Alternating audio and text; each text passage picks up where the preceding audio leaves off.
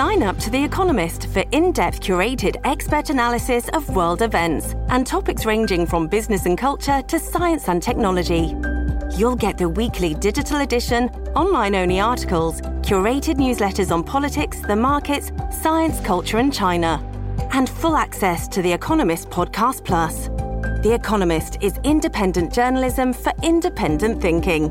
Go to economist.com and get your first month free.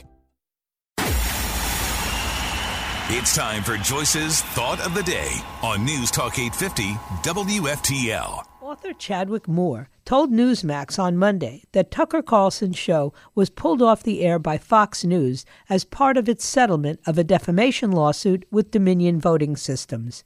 Moore, who's the author of an upcoming biography of Carlson titled Tucker and will be on my show soon, cited multiple sources very close to the situation during an appearance on Eric Bolling, The Balance. Moore said Dominion and Fox denied it, but the cable network did not offer another explanation for Carlson's show being pulled off the air. Multiple sources both said this to me, and people who are very, very close to the situation and who would know and who I have no reason to believe that they are lying. That's what I have to go on here, and I have more in the book.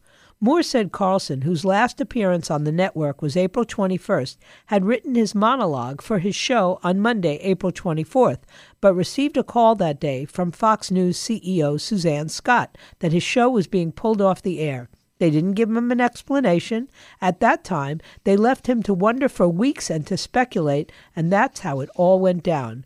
Moore said the monologue was going to cover the events of January 6th and Ray Epps, accused of being an undercover FBI agent who allegedly encouraged protesters to storm the Capitol building that day, and U.S. Representative Alexandria Ocasio-Cortez and others in the government calling for his show to be pulled off the air. He was shocked. He was confused. But Tucker also is a very fun-loving, happy guy, and he has a lot of self-esteem. He confided that he knows he didn't do anything wrong. He said, "It's not like I was caught sleeping with the makeup lady or anything." He is, in fact, still an employee of Fox News. He's still getting paid by Fox News. He has not been fired. It's difficult to keep that language straight, but his show has simply been pulled off the air because he's still under contract, and he would like that to end as quickly as possible. Even though Carlson has a non-compete clause in his contract, which Moore said is set to expire shortly after the 2024 elections, Carlson announced earlier this month that he will launch a new show on Twitter. I've not seen the contract, but from what I understand, it's possible they want to keep him.